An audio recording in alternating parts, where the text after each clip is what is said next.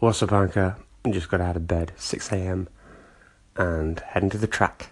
Donington Park today, doing some testing in the Toyota, get some track time. Should be good. What's going on, everybody?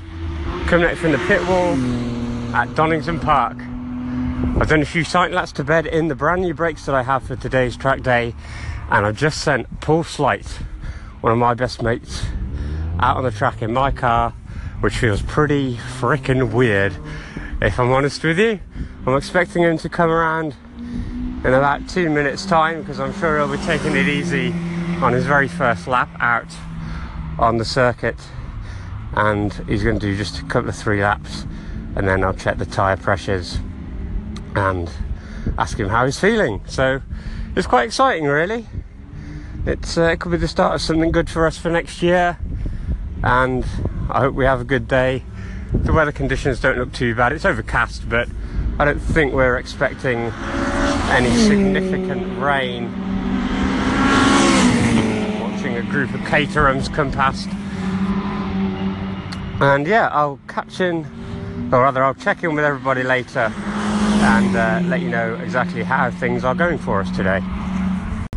How's it going, folks? It's been a pretty busy day. Haven't had a chance to record much. With running the car ourselves for the first time, you find yourself constantly with little jobs to do. Even if it's not you that's about to go out on the track, there's always something to look out for. But we're having a really good day here at Donington Park today. Myself and Paul have both got some really good runs in. That was him going by just then, and I'm really pleased with how things are going. The changes to the car certainly make a big difference. It's much more up on the nose and pointy, and caught me out the first time. Went through the Craner curves flat out. The thing tried to rearrange which direction it was pointing, but managed to catch it with my mad skills. And yeah, it's a really good day so far. The sky has turned a little grey. We've had good weather so far. There's a couple of spots of rain in the air, but as long as they stay in the air and not on the ground, I'll be a happy man, I think. I don't think I'm going to get much chance to record any more during the day because of how busy we are, but I'll probably come up with some sort of post-track day analysis for everyone to listen into a little bit later. I hope everyone is enjoying their Saturday wherever you are in the world, and I will speak with you again. So, a little late coming back to everybody with what exactly happened at Donington yesterday, but hey, better late than never. It's just been an extraordinarily busy time, and I apologise, haven't been able to bring everybody the segment that I promised yesterday, but you got it now, so here we go. Most important thing was that yesterday went really well. No incidents to speak of. Got a lot of good track time in the car.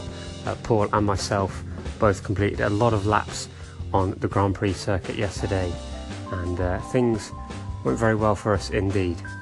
Mixed abilities of the other drivers and mixed levels of performance from the other cars out on the circuit meant it wasn't always possible to get a clear lap in, but the day being so long, and I've done plenty of track days in my time, used my experience to just advise the pair of us really on the situation, which is, let's not go out too early, let's leave them all to it.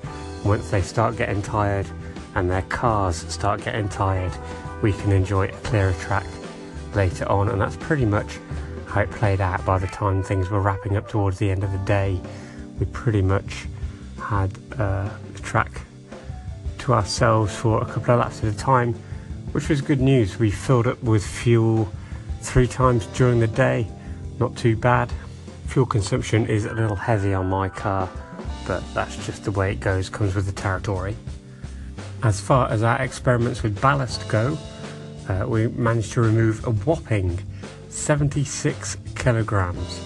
It's probably going to be something like 170, 180 pounds for our American cousins from the car, and boy did it behave a little differently the first time I went out without it. I think I covered that in one of my segments already. Worthwhile exercise nevertheless, and some post-track track day analysis tells us that we were doing good lap times, myself below the 2-minute mark, consistent 59s, 57s, and gone to the 56s as well. It's always harder on a track day because of the traffic conditions and the mixed pace of the cars around you, but if we can do 56s, that's an encouraging start, and we can use that to compare to the potential competitors we'll be running against next year. So overall a good day, enjoyed by us both, and as we sat in the van waiting for the car to be collected at the end of the session, both of us talking about how much we'd enjoyed ourselves, and not only the driving aspect but running the car by ourselves for the first time as well. Okay, we didn't have any major dramas to contend with, it was all pretty orthodox stuff, but it shows that it can be done with just a small crew on hand, and we both felt that we coped with the demands of running the car quite comfortably. One potential issue did rear its head as we started to lose battery voltage towards the end of the day. The voltage was a little lower than I expected it when we checked, and the next couple of runs after that it did continue to decrease. So I think there's a long-term niggle there with the car. I've always had a weakness with the electrical system since the car was built, really, and I don't think that it's gone away despite all the components that I've changed over the years along the way. It certainly seems that the longer that the car is run, something is either draining or overheating a component within the electrical system that is causing the battery to lose charge. Now I don't know exactly what that is, but that definitely appears to be what's happening. It was not severe enough to cause us any issues yesterday, but it could be severe enough to cause us issues on a race weekend, which is not what we want for obvious reasons. So that's one to follow up with afterwards with the team and see if their greater knowledge of the car and its systems can help us try and diagnose exactly what the fault is.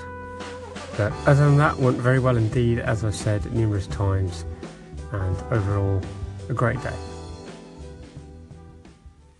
If you want to check out pics and vids from the day at Donington Park, they are live on my Instagram right now. If you follow the link in the caption, it will take you to my latest post. You can view my story there as well. That's got about 12 hours to run on it. I will also save that story and post it as a video on the Motorspit Facebook page a little later on in the week, and I'll drop that link up here on the station as soon as I do that. For now, head over to Instagram, follow the link in the caption.